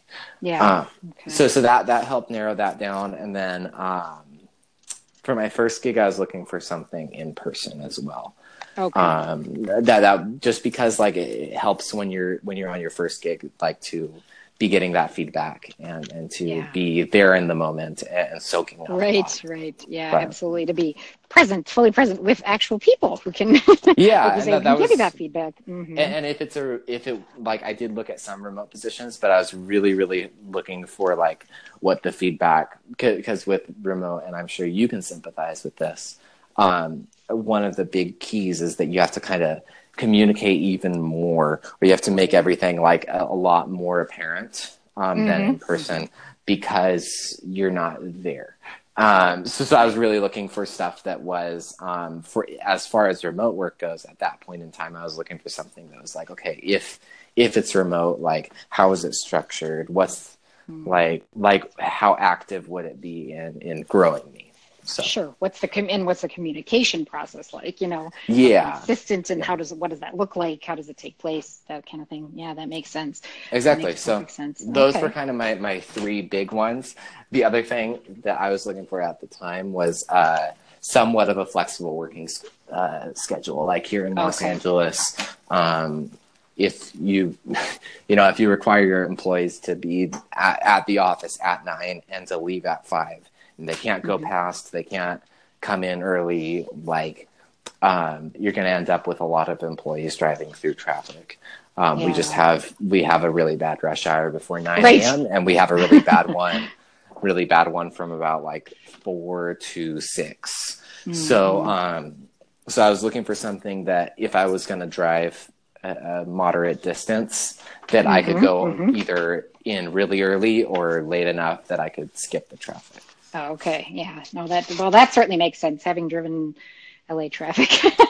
Yes. It's Yeah. pretty much a nightmare. So yeah, I can totally relate to that. So does make sense. So there Yeah. were criteria, and there were things that, when I'm assuming then, based on what you're saying, when you stumbled across or came in contact with a company, even if it sounded like, oh, there's a great opportunity, or most people would say, oh no, you should just take it because, you want to get that first, foot in the door kind of thing, that you either did or would have turned down, would have said, Hmm. it's not right for me. Because I think that's a Yeah. lot, that's something a lot of people struggle with is, they tend not to value themselves and their own capabilities, their own skills very much in the process, because it does tend to, people even paint such a grim picture of it even before they start, Yeah. the whole process. It's sort of doom and gloom. Yeah, and it's something where, like, that's another thing that you have to know before you start, right? Or before, like, you're in Mhm. that situation. It's the same as like salary and knowing what you feel like the number that you're looking for. You have to Right, know what those deal breakers are before you encounter them, because right. when you encounter them, you're going to be tempted or inclined to explain them away, right? If you have a company that's Exactly. starting to show interest in you and you're like, okay, well, it's not in a modern tech stack, but they're showing interest in me. Maybe I can learn it on the side. Maybe I can do this, blah, blah, blah. Like you start trying to explain away all of the Yeah. problems Yeah. versus Hmm. saying like, okay, that is not on my radar. I'm not even applying to the job. Like Hmm. it's not worth 10 minutes of my, it's worth reading the listing and saying no. Right, right. And Exactly. there were a few companies that after a phone screen with them, I declined them for second Hmm. interviews where they had asked me to show up either in person or like a video chat or something. And I'd Hmm. said like, I don't feel like culturally it's the right company for me. And Sure. I just sent them a message saying like, Hmm. hey, like, I don't think we're right. Like maybe someday in the future, blah, blah, blah. Like, Hmm. best of luck in your guys's search. Sure, absolutely. And what was that like for you? Was that a little bit scary to do that, or did you feel, pretty confident because you did have that, kind of that list of, what you were looking for, your vision of what was going to be right for you from the start? Yeah, I think the first time it was scary. Yeah. I felt like I was closing a door that perhaps shouldn't have been. Like I Mm. felt like I was. There were a lot of what ifs Hmm. the Hmm. very first time, and then, Right. but that company's interview process had frustrated me up to such a point that I was like, okay, well, if they're frustrating me this much as a candidate, like they'll Hmm. frustrate me even more as an employee, likely. So, Right. Absolutely. so I eventually I just I sent the email, I made the call. Um, Hmm. Hmm. After that first one, up until that point when I actually made the call and Hmm. told them like no, it Hmm. was very very like scary. But Yeah. once I made the call, it felt very empowering, right? It was like, okay, wow, I actually Hmm. am in control of my job search. Like, it's not the first company that comes to me asking, Yeah. it's not the first company that shows interest in me that's going to be my next job. It's going to be the one that like they like me and I like them, and Right. that was key. Absolutely. No, that makes perfect So, and sense. that made it easier to do. I think I did it for two, maybe three companies over my job search of Okay. like Right. a couple months. Sure, absolutely.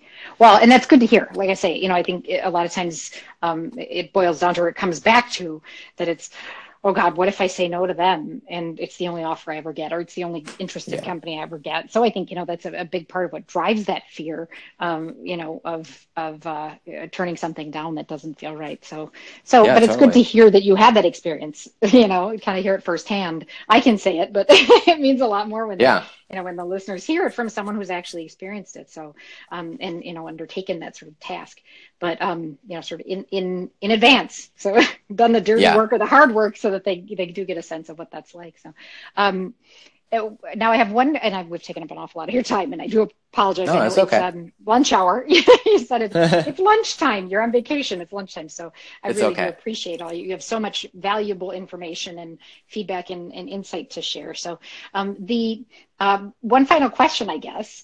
Well, I guess second to final question, because I want to know how if you're open to listeners contacting you, or reaching out or connecting or that kind of thing.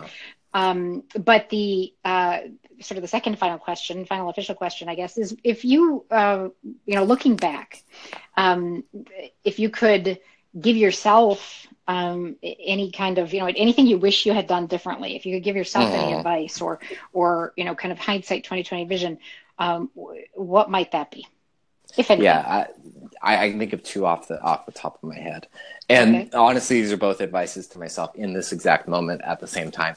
Okay. Because you're often great at identifying things that should be done, but it's a lot harder to actually do them. Anyways, the Right. first one Right. would have been when I was really busy at learning, and even while I was on the first job, to Hmm. continue to network a little harder. Okay. So I didn't really start networking hard until I started my job search. And Okay. I'm definitely networking a lot harder than I did on like when I was in Thinkful. I didn't even have a clue what that was or what it looks like to meet up with Sure. someone at a nearby company and grab coffee with them, and just Sure. talk and just hang out, and Right. maybe later you end up collaborating on something. And so my first Sure. advice to Absolutely. myself, looking back, pre autogravity, would have been to network a lot harder and to meet more people, Hmm. make more friends, because you never know what Okay. those friendships lead to. The second one would have Sure. been Absolutely. to write and blog more frequently, just because Okay. it gives you a much better personal brand. And that's advice to myself Hmm. right now as well. Yeah. It's hard. It's hard to create content that feels meaningful and feels like polished Hmm. on a Hmm. regular schedule. Yeah. But that is something that, Hmm. looking back and looking forward, that I'm even looking at doing more. And I'm like, it's just, and it helps you process. It helps you to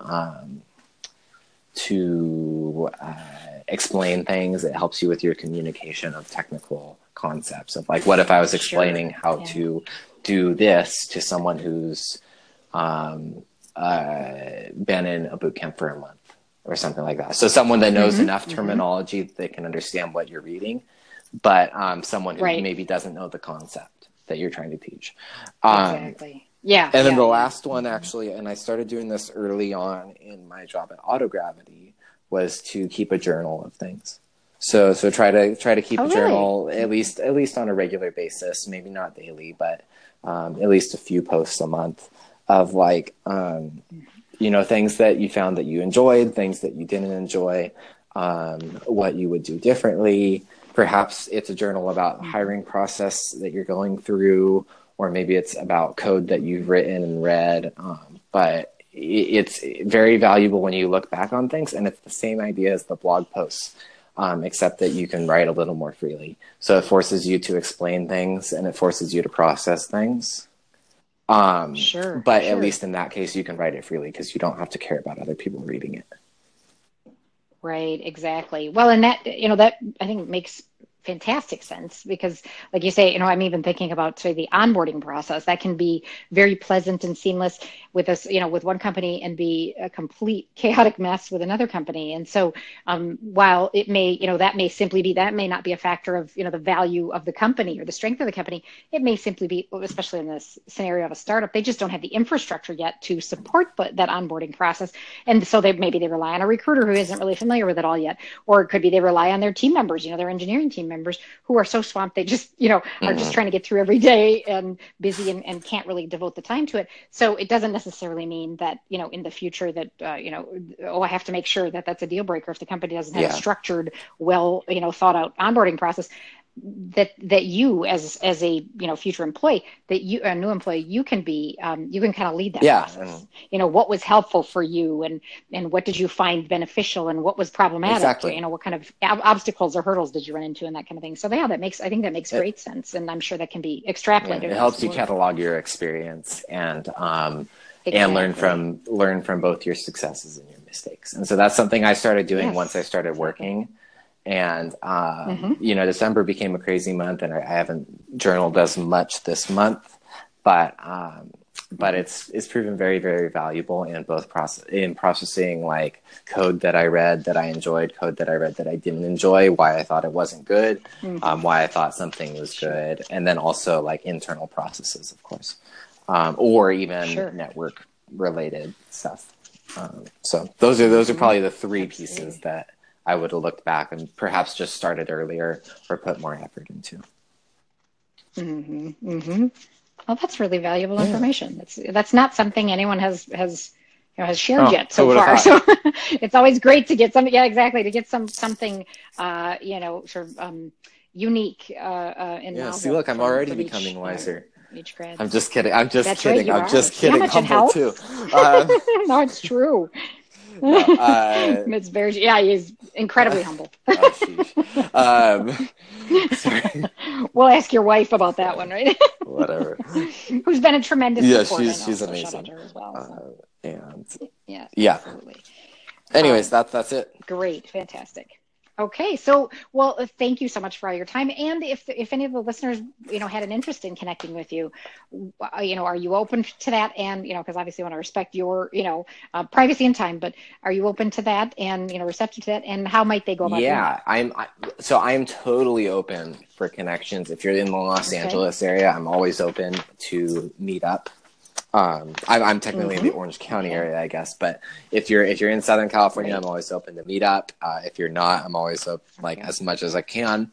I'm open to video chat. Like I mean, obviously within schedule constraints, everyone understands that. But I'm always open to connect as much as anyone is willing to, and chat and hear from people and connect with people. The best way to get a hold of me is on LinkedIn.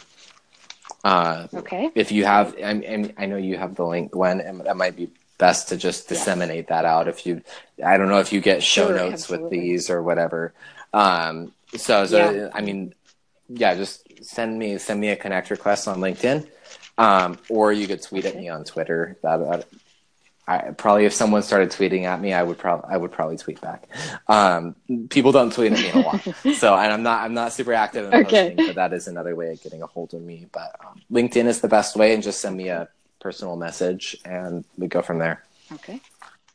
All right, that sounds great. That's very helpful. And what's your Twitter handle? Benjamin J. So it's at BenjaminJ. Let me check that first to make sure. I know that would be great. Get the wrong Twitter handle out.